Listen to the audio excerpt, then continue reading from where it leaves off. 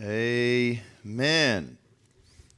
Just so glad the Roosters are with us, and it's fun because they went to A&M, were involved in our college ministry, served in lots of different ways, and then just received an invitation to consider going up to Michigan to help pioneer a work in the frozen tundra of Ann Arbor, and they have been faithfully doing that, and God just taught them so much. And we said, well, now you guys are mature, so why don't you come back and you can come on our staff. No, we're just so thankful for them. And as a church, if this is your first time, I want to say welcome to Antioch. If you were here 6 weeks ago as a college student, welcome back. And we are just excited about all that God is doing here in 2021. And as I shared with some of our leaders this weekend, we had a life group leader training. I just said, hey, listen, 2020 is in the rearview mirror. And so we are moving forward. Just as Paul says, I'm gonna go after the prize. I'm gonna keep chugging away. And so we as a people want to look forward and look towards what God has for us, what Jesus has in store, and we're going to set our sights on that. And today, before I jump into the message, I just obviously just want to acknowledge that tomorrow is Martin Luther King Day. And I don't know if you know, but it'll be 35 years of our country celebrating this amazing holiday. And as I was just thinking about Martin Luther King, and have obviously read articles and seen some documentaries on him and so forth, but as I was reflecting on his life, the reality is that Martin Luther King, he became a father to a movement, and he actually created real change, but he did it God's way. And it's actually one of the rare cases in our nation where someone saw an injustice, contended for it, and saw it actually come to fruition and fought for it, but yet did it God's way, not man's way. And I think it's a really important lesson for us right now in our nation at this critical time with so many things still happening, things unfinished, things uncertain, that we look and say, man, God raised up a man who said, I'm going to speak through him. I'm going to encourage him. I'm going to get behind him and put a deep burning conviction in him that something had to change. But where he went for his wisdom and his strategy was to the Lord. His wisdom and strategy was to the Lord. And he said, Lord, what do you want? And so the Lord led him and many others into a peaceful movement of creating real change. And yes, none of us like to look at that part of our nation's history. And we have come so far and have more to go. But he's a man that we should look to and honor, say, thank you, God. Martin Luther King wasn't perfect. He was just a person like us. He's not Jesus. He's a man. But he chose to say, God, I want to honor you with my life. And he ended up giving his life for the very cause that he fought for. So tomorrow, on Monday, Martin Luther King Day, that's why our nation celebrates it, because it's a man that created real change. And I was thinking about it, and out of all the holidays we have in America, I don't know of another one that's actually pegged for just a person and for what they did, a person specifically from America. We celebrate St. Patrick's Day, and he's from Ireland, and we honor that. But honestly, Martin Luther King is a man of God, and I love the fact that I think it was Ronald Reagan is the one who helped sign legislation in to make it an official holiday in 1986. And ever since then, we've been able to celebrate it as a nation. So again, just tomorrow morning when you wake up, maybe it should stir you to say, Lord, we want there to be more. Like what he started and in many ways pushed forward after centuries of injustice, there's still more work to do, but it's good to reflect and honor on what's already been done and then maybe learn from it and say, God, well, how do we move forward? Because he did it in a fatherly way. He led a movement, but he did it God's way. Amen? So just so thankful for him. And for us, it's kind of special and a little side note, because actually tonight is the night that I met her. Which is crazy. So every time I celebrate Martin Luther King Day, I simultaneously celebrate the fact that I met my wife. Now, it was at 2 a.m. on MLK, though. That's another story for another day. But I celebrate it. It's like, man, that's the day that my whole life just totally changed. And God put me on a different course, not only for the love of my life, but also for the kingdom and for the church. So just so thankful for this special holiday. All right. Well, today we're going to kick off a series about the church. Okay? So you may be wondering, wait, we're in church. Why do you need to have a sermon series about the church? Aren't we here? Isn't it the building? Or, well, it hasn't already been talked about before? Or, you know, some of you may be thinking, hey, I kind of get the church thing. I think I got it, right? And I actually thought about doing a little trivia this morning, but I'm not going to do that to you on church trivia to see how confident you really are about the church. But I want this Sunday to be encouraging. So we're not going to do that. Maybe next week. But we're going to go for the next 8 weeks, going all the way through March 7th, talking about who is the church and what does the church do. Who is the church and what does the church do? And, you know, I was thinking back to when I was in third grade up in McKinney, Texas. My grandpa, Papa Luther, was in town, him and my grandma, and my brother and I. He would always take us to like construction sites whenever he came to town. That was something that we did with old Papa Luther. And so we would go to this construction site, and it was close to our house, but probably a good half a mile away. And so we're there, and we drove there, and we're walking around. Granted, I'm in third grade, and so I'm walking around. And, you know, whenever you walk around a construction site, remember all of you, be careful for the boards that have nails sticking up, right? It just should clue you in. And so there I am walking around, little third grader, you know, being a boy, and boom, step on a board, and it just goes, right? And it just comes through my leg. So it's a 2x4 that had a nail, and it went clear through my leg. And I'm thinking as a third grader, you know, it's the classic, like, what? Ah! You know, scream like a girl, right? And so I am there, and I'm like down, and so my brother's there, my grandpa's there, and you know, my grandpa's like, Tyler, what are you yelling about? You know, and I'm like, I got a board in my leg, you know, and my brother just sees it and just takes off, and he sprints home. It's my brother, just like Forrest Gump, he's just trekking home. He gets home, he gets my dad, he shows up. You know, they load me up in the car, and we go to the hospital. You know, of course, we took the board out and all that, and the rusty nail, you got to concern all the tetanus stuff and everything. I'm okay. My jaw's still good. And, you know, but, man, it hurt, and I had to get stitches and the whole deal.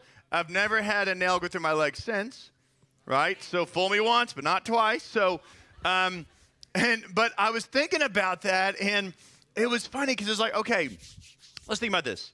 I've got my grandpa, I got my dad, and I got my brother, right? These three generations that in a moment came to my aid to rescue little third grade Tyler, who was the weakest and who was the youngest and who didn't know what to do. And I actually needed their help to get better. I was not going to get better on my own with having a board stuck in my leg. In fact, if I didn't tend to it or they didn't help me, I'd probably get some sort of gangrene, and I'd be up here preaching today with one leg. And that'd be fine. But that was not God's plan for me because he had people in my life to help me in that moment, right? So I share that as we go into talking about the church. As funny as it is, my leg's completely healthy. I play sports, and I'm good to go. But I share that because it's necessary for us to understand the beginning of this series that when we talk about church, there's many ways the Bible describes the church. What we're going to talk about today is that the church is the body of Christ. Today is about the body of Christ and the need for the body of Christ to work together in sync, or else it can't really function. And we're going to look at two passages today, specifically looking at Romans 12 and 1 Corinthians 12. So Romans 12 and 1 Corinthians 12. They're great passages when it comes to talking about the church as the body of Christ. And as you turn your Bibles to Romans 12, we'll start there. You know, Paul, the Apostle Paul, he wrote many epistles and letters in the New Testament. And this one to here in Romans, the first 11 chapters, I'll give you the quick summary. He's teaching us the gospel, the first 11 chapters of Romans. And He's more or less breaking down the fact that we are sinners, that God is infinitely holy and just, and that we are therefore under his wrath and condemnation. That's Paul's argument in the first 11 chapters is, you've sinned, God is holy and just, therefore he's going to hold you accountable to your sin, and you are condemned. The wrath of God is coming upon you. But that God in his great mercy saw us, and he sent his son Jesus, who is perfect and holy and righteous, and all the way, even obeying him all the way to the point of death. And he took our place on the cross so that it made us possible for us to be justified and no longer condemned to hell, but to be justified, to be forgiven, and have a place in heaven and have a relationship with the Lord. Therefore, then, because of what Christ did, we are now declared righteous, right? So when we talk about righteousness, we're not talking about, well, you did a lot of good works.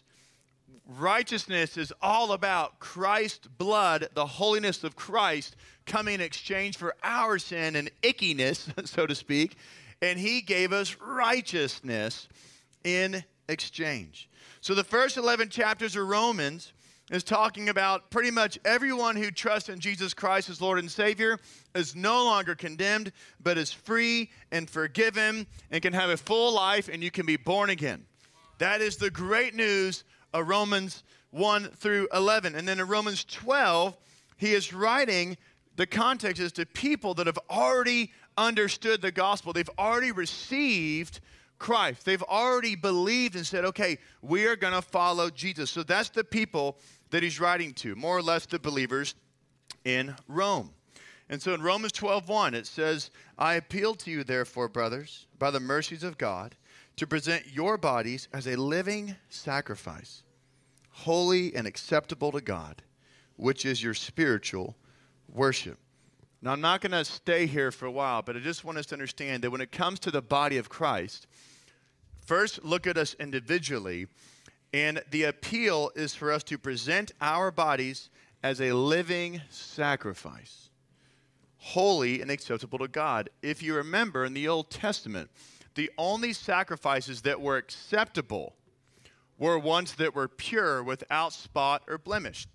You could not take one of your sheep that had a broken leg and sacrifice it.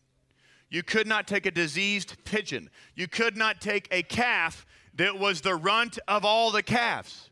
You had to actually give your best cow, your best sheep, your best bird to the priest, and then therefore they would put that on the altar. They would then make that the sacrifice in exchange for your sins, would then go on to the animal, picturing that blood sacrifice that eventually Jesus would take the place of that lamb, cow, bird sacrifice and become the ultimate sacrifice forever. That's what had to happen. So you had to be spotless, without blemish, which means these Romans, these Christians, they would have known that language he's talking about, which is to present your body. So that means heart, soul, mind, strength, inside and outside, as a living sacrifice, holy and pure. So he's appealing to them, and he's exhorting them to live this way, because he's saying, guess what? When you present your life and live your life as a living sacrifice in this way, that is your spiritual worship. So you ask the question, well, man, I want to worship God with my life. How do I do that? Is it singing? That's actually not what it is. Singing is not worshiping God with your life. That's worshiping in a moment and a space and time. That is not a lifestyle of worship. A lifestyle of worship, to be worshipful to God, to be completely devoted and surrendered to him, to give him praise and glory continually. The answer is right here. Live your life in a way that is holy and acceptable to God. So then you ask, well, how do I know what is holy and acceptable to God? The answer is you have to read the entire New Testament. You have to read about Jesus and how he lays it out in Matthew, Mark, Luke, and John. Therefore, my admonition to us at the beginning of 2021, if you don't hear me say anything else this year, here's what I want you to hear me say. The number one thing you can do is to get in here. Because when you get in here, this will start to make sense. when you get in here, you'll want to pray and say, okay, God, what are you saying? I want to hear from you. I want you to speak to me. And all of a sudden, his voice is clearer. Right? Do you ever get that? Like, I don't know if you've ever, you've gotten some sort of thing that you've bought, and you've got these long instructions, and some of us tend to dish the instructions, so I'll just got to figure it out. Right? Because we're super smart and all. And others follow the instructions. Well, the first time you do it, it's kind of, you're a little clunky. It's like, what did that say? Step 4.2, what? Okay, put that thing there. Oh my gosh. But what if you've read those instructions 10 times? Right? Then you see it, you don't have to, it's like, it's just in you. It's like, no, I know what comes after that. I know what comes after that. You see, when we don't know the instructions to how to be holy and acceptable, we're confused.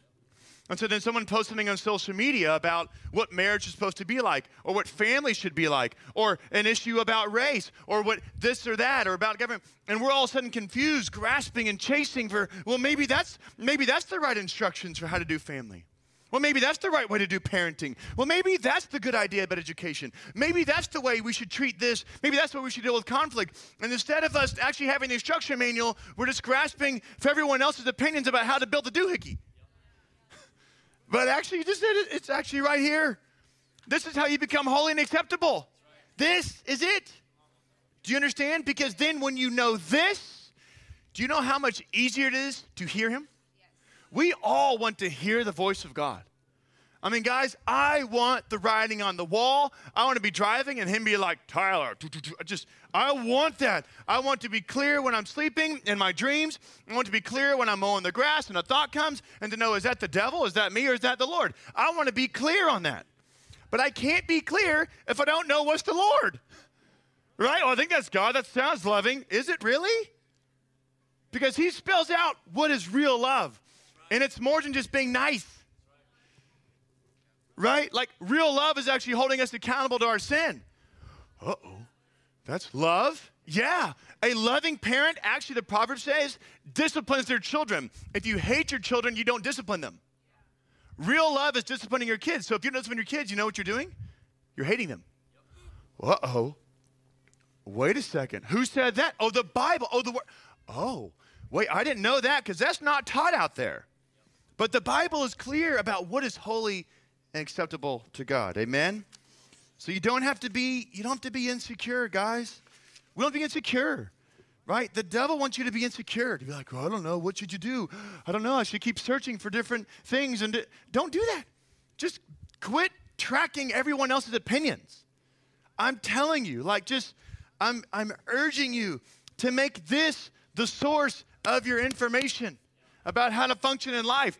And if it's not there, plain to see, it's probably there if you will wait on the Lord and kind of dig a little bit more. And if you still can't find it, then that's why you have the body of Christ, the people of God, to say, hey, I'm actually 67 years old. I've been following Jesus for 55 years. Actually, I have an answer for that, and I found it right here. And you're like, oh. Just because you're 21 and don't know what to do doesn't mean you have to be insecure or throw the Bible out. Just means you need community. And it means you need to quit talking to other 21-year-olds. Don't ask a 21-year-old for marriage advice unless you've been married a few years. Don't ask your friends about dating advice. Ask people who've been married. It kind of sounds logical, but we're functioning very illogically right now. Do you know what I'm saying? Whew, okay, we get it back on point. Here we go. I got to move on. Romans 12, 4 through 5. For as in one body we have many members, and the members do not all have the same function. So we, though many, are one body in Christ, and individually members one of another. Now that is good news, because you're not alone. You're not alone, guys. The body of Christ, the church, is meant to be together. It is not an individual. An individual is not the church. That's a believer. That's a Christian. That's a follower of Christ. That's a disciple of Jesus. That's not the church. An individual has never been nor ever will be the church. The church has to take more people. It takes other humans. Actually, it's about assembly. It's about a gathering. It's about a people. That is what the church is, which means you can't be the church if you just do life on your own. You actually have to do with other people. And if you don't, you're not the church. You can be a Christ follower, but then even Christ says Do not miss out on the opportunity to meet together, love one another. I mean, the whole scriptures are filled with this togetherness, right? He could have gone and done his own ministry by himself, but he chose to pick up 12 dudes along the way and do it with them. And then some other ladies and dudes joined him, and that made the 72, and then other people came. He chose to do it with people, and he's the Son of God. He didn't need them. Do you think Jesus needed them? No.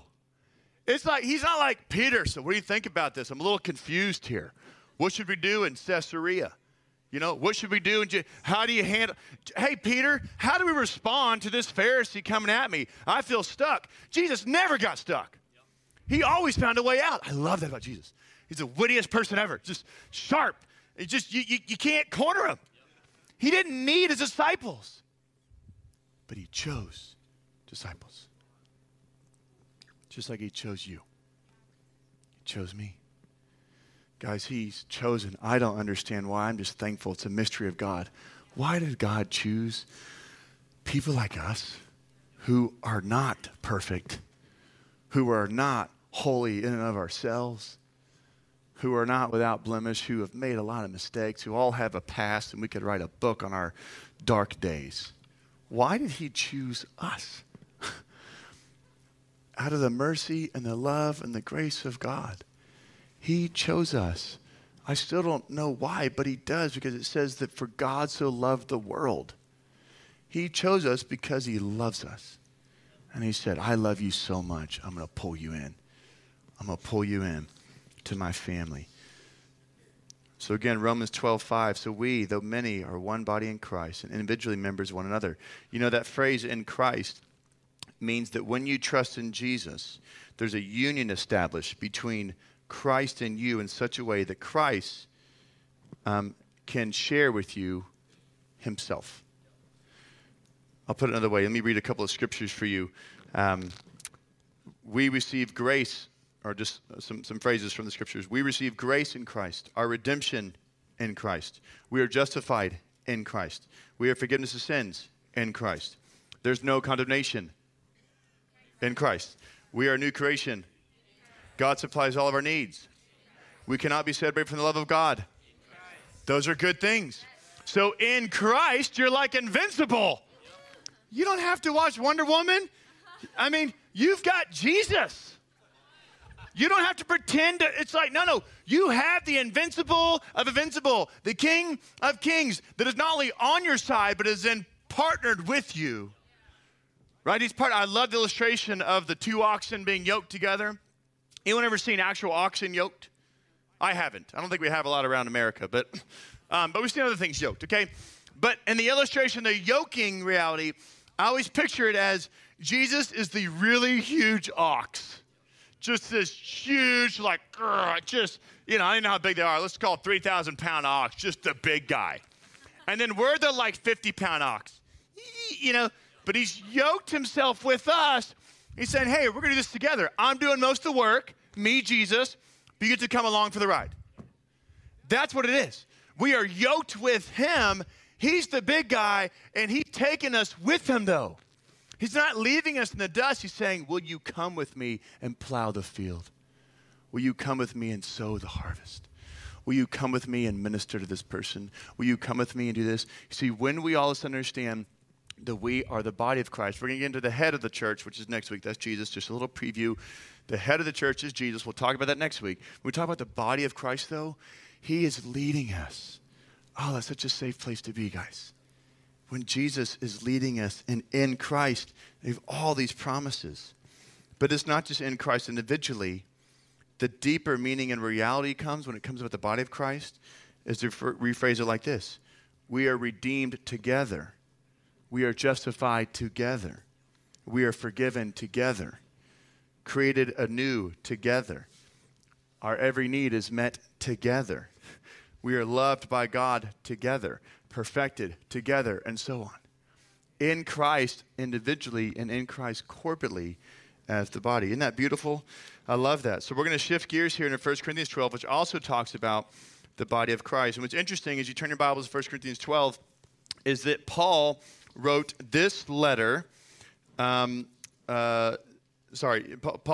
wrote his letter to the Romans from Corinth. So that was around AD 56. So Paul's in Corinth, and he's writing a letter to the Romans, which is fun. And this letter to the Corinthians was written in AD 53, so a few years, right, apart, was written from Ephesus. So I share that with you just to understand that when you read the Bible, understand where things are coming from. Paul is speaking on similar themes to different people that are literally worlds apart.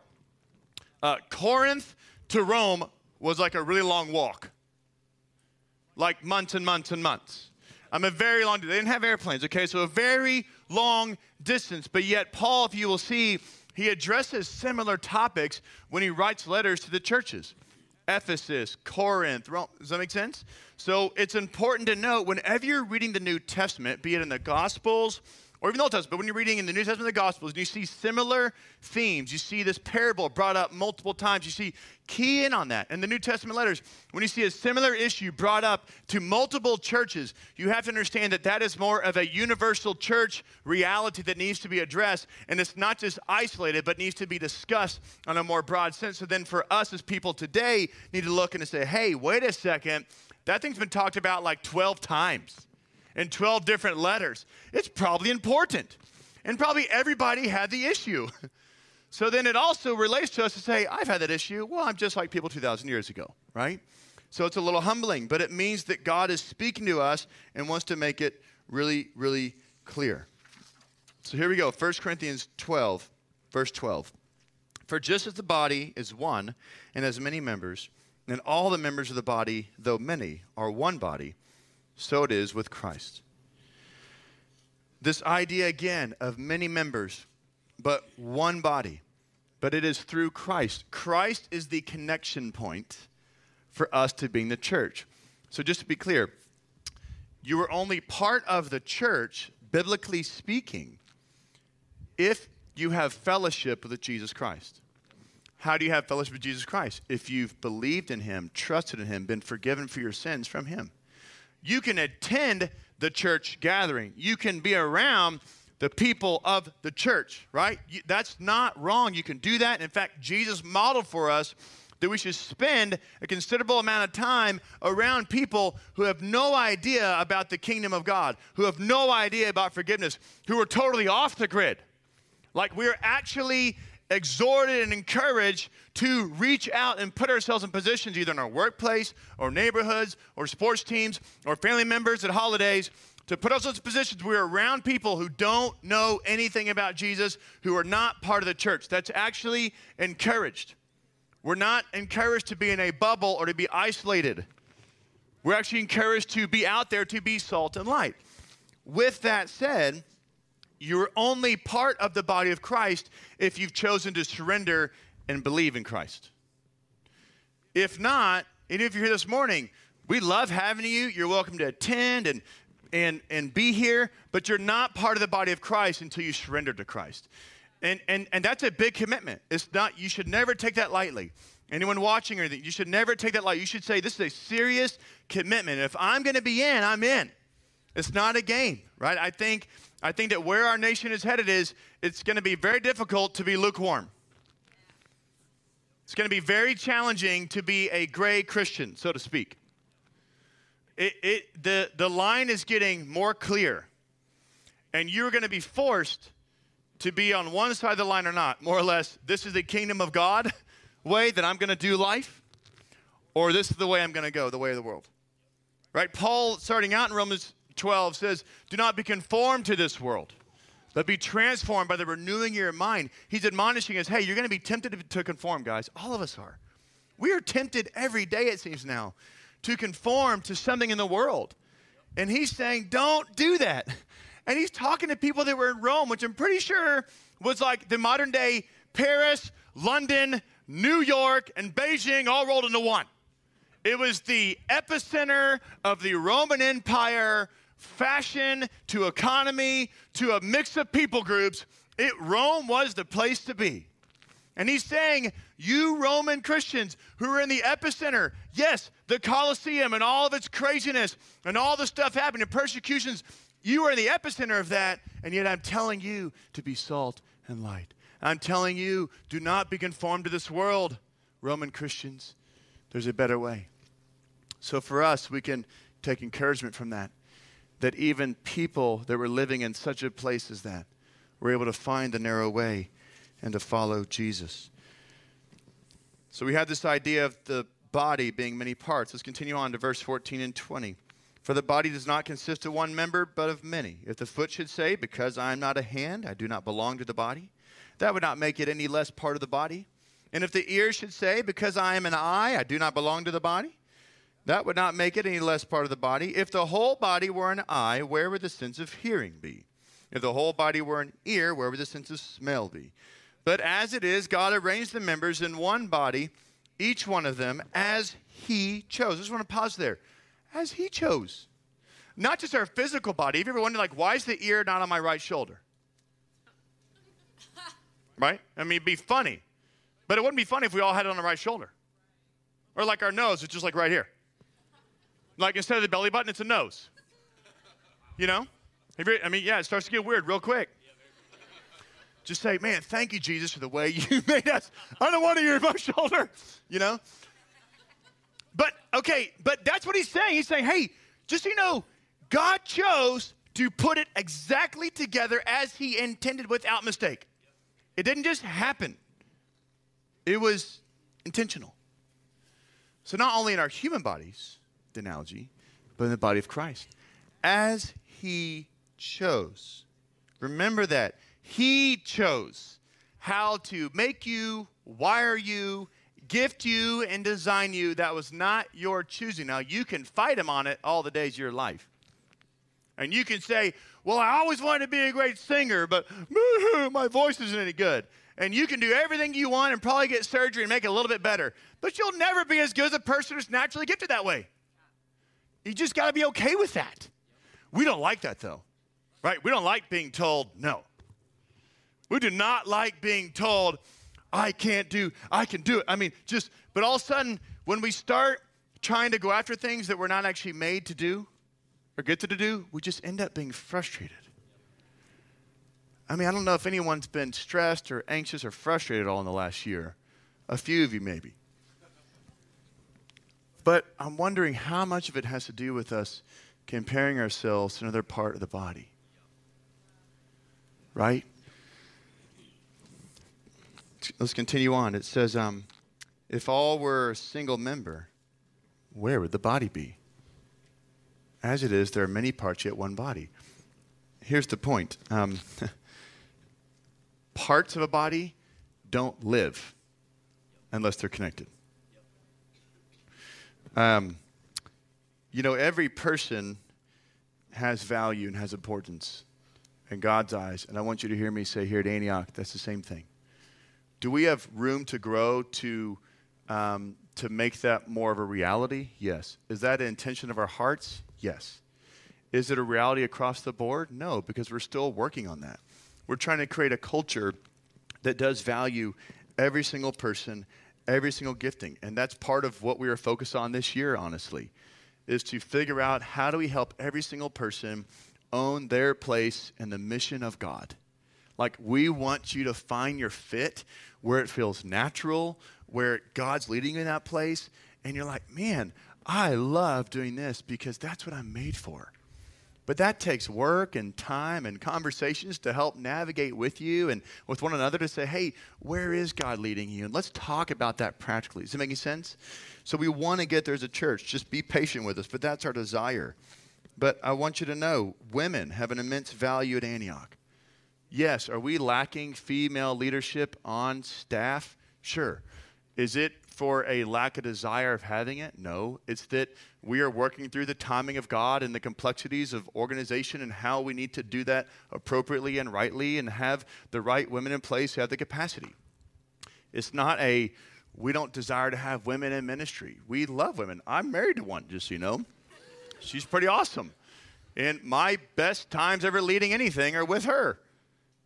You know? And so I'm trying to get her to help lead more. It's just we got lots of kids and lots of things going on. You know? And so I just want you to hear me say, whether it's women or children or anything else, I just want you to know our heart is, God, speak to us in a fresh way to say, hey, how do we mobilize the church collectively? And it's not just women, it's women and men. And it's every skin color, and it's every age. So if you're sitting here and you're like, well, I'm in my 60s, and I don't feel like there's anything for me. We acknowledge that and say, hey, we want to make more space to make it clear for you to make a bigger impact. If you're 14, you're like, I just feel like I'm just a teenager. Hey, we want to make a space for you. Do you understand me? Like, the desire is to make a space and a place that is purposeful, that is needful, that is valued, that is important. If you're a college student, don't just attend Antioch. Don't just waltz around here. You can attend other things. They're called organizations. This is the church. The church will outlast your student organization. It will.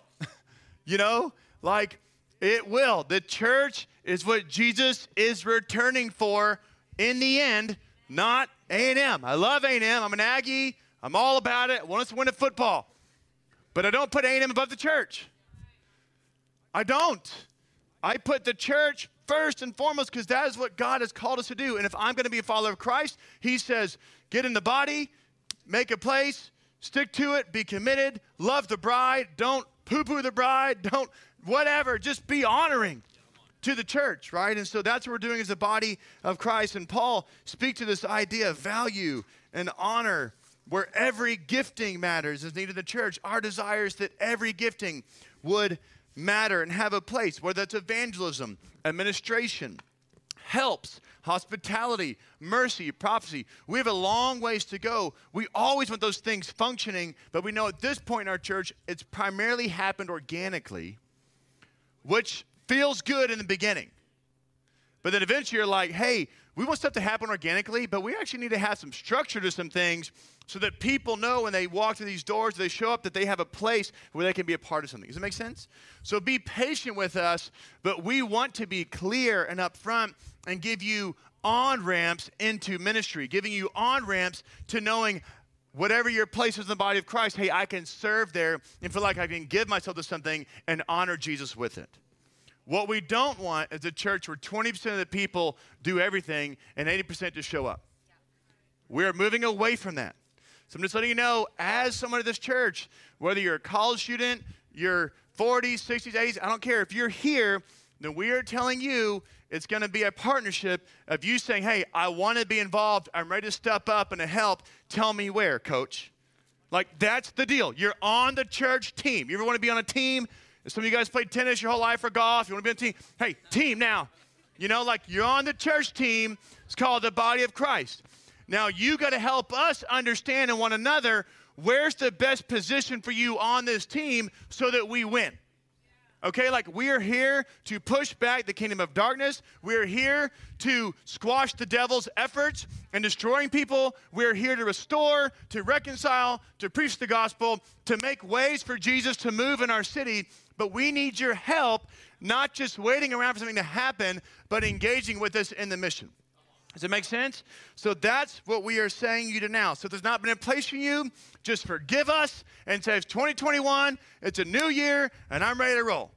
And if you want to know something to do, come grab me or Billy afterwards and just say, hey, I'm in. I'll write your name down, and we'll commit to get back to you as soon as possible. And just say, great, here's where we're going to start. And I just want you to know that even as we are developing this as the body of Christ and working together and honoring each other, just because you serve in one place, it may not be the place you're always going to serve.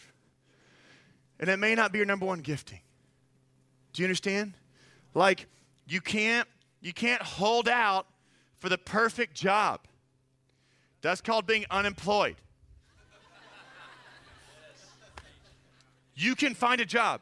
If you can't find a job, come talk to me. I will help you find a job. You may not like the job, but we can find you a job.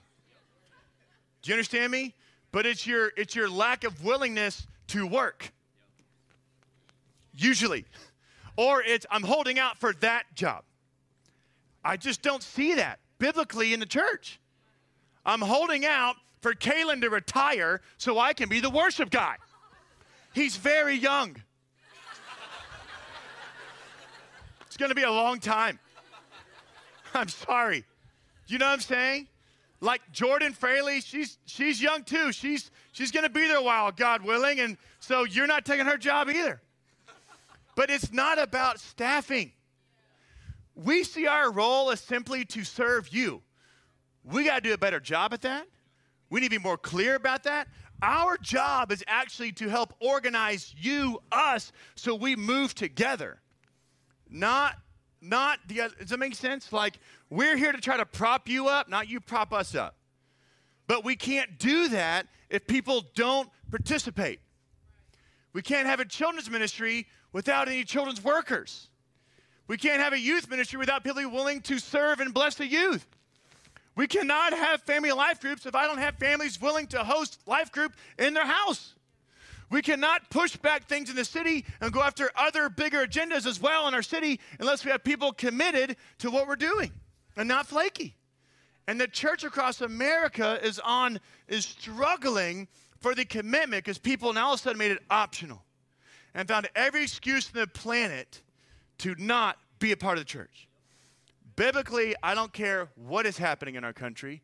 I don't care what is out there. We are called and admonished to gather and to be the church. It may need to look different.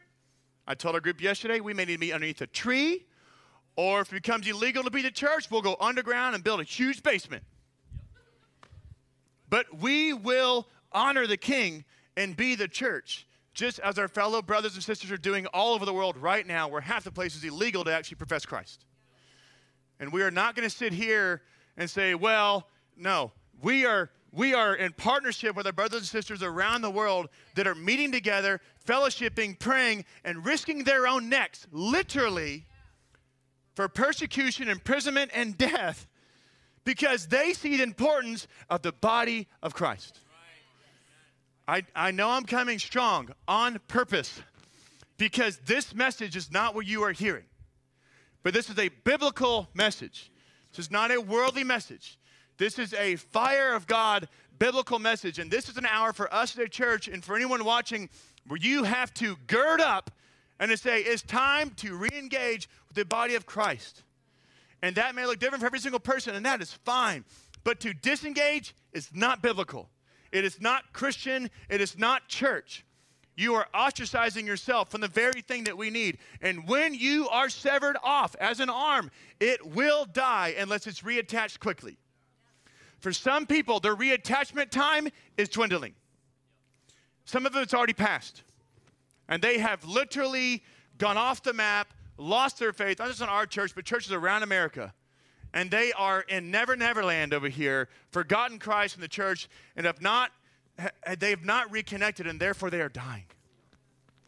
So I don't mind coming strong and passionate because I don't want people to keep dying from being disconnected from the body. The last thing I'll say is that I'm just going to read this last passage here. I want us to go and stand and invite the band on up. You know, Paul kind of wraps up this thought here in 1 Corinthians 12. He says in verse 21, the eye cannot say to the hand, I have no need of you, nor again the head to the feet, I have no need of you. On the contrary, the parts of the body that seem to be weaker are indispensable. And on those parts of the body that we think less honorable, we bestow the greater honor. And our unpresentable parts are treated with greater modesty, which our more presentable parts do not require. But God has so composed the body, giving greater honor to the part that lacked it, that there may be no division in the body, but that the members may have the same care for one another. If one member suffers, all suffer together. If one member is honored, all rejoice together. What's the point? There has to be honor within the body of Christ. We have to honor one another. Listen, if you stub your toe, are you just gonna have it stubbed and bleeding and just kind of leave it there? No. You're gonna tend to it. That's right. But it's our toe. It's small. Oh, but it's so necessary. You try to run without a big toe? I haven't, but I've heard it's difficult. You ever try to be the full representation of Christ without your left arm? You ever try to, do you get what I'm saying? Guys, we got to honor each other. There's not a single person in this room that's perfect, including me. There's not a single person in this room that's arrived in how they know the Bible or who God is. We are all on a journey together. But if we don't do it together, we will not get there. And we will lose. And the enemy will continue to pick us off one by one. I can give you a list of people that have been picked off this year. Not just in this church, but in family, other circles have been picked off and convinced of a lie and have separated themselves from the body of Christ, and they are spiraling. Their marriage is spiraling. Their kids are suffering because you know what they said? They disconnected from the body. They got hurt and didn't ask for help and didn't want the healing, and they just stayed hurt. We can't do that, guys. That verse says, but that the members may have the same care for one another. If one member suffers, all suffer together. As one member is honored, all rejoice together. Our desire is to have fellowship in this church. But it starts with us being the body of Christ. So here's what I'm going to do. I wasn't going to do this, but I just want to have some of our life group leaders, just maybe 10 or 12 of you guys come up here, some family, young adult, and a few college leaders. Just come up here real quick. Put your mask on. If you got a mask, please. It'd be great. Just come up here real quick. As we go in just to ministry time, I just want to provide these guys an opportunity. If you're new here, we used to do this every single Sunday, and COVID, we kind of stopped doing it, but we're going to start doing it again. And so just put your mask on when you come up and get prayer, fine. But I just get a sense that, like, there's some people in this room this morning that, like, man, you felt disconnected from the body, and specifically, some of you just felt hurt. Like, you just felt hurt. You felt abandoned. It may have been real. It could have just been your head, but it may have just been real hurt or confusion or offenses happen or something. And I don't want you to walk out of here, even if, I know you're here, so that says something, but like, even for any of us, there's a place to where we just feel like we're barely attached, you know? It's like, oh, I'm hanging on, man, I don't know. And I just want to encourage us just to make space. I think there's many of us, but just come up here and get prayer and just say, hey, just pray over me. I don't want that anymore. I want to be wholehearted. I want to be committed to the body of Christ. I want to be in. So again, I don't know what you need, but just get a sense that some people feel a little detached, a little disconnected, and we just want the Lord to restore that. Amen? All right, so let me pray. Jesus, we thank you. We love you, and we do just ask that you would heal us this morning. You'd heal us, Lord. We need the healing of the Lord. We need you to touch us again. We need you to even just expose those places in our hearts and minds where we're hurting and come and minister to us, we pray. In Jesus' name.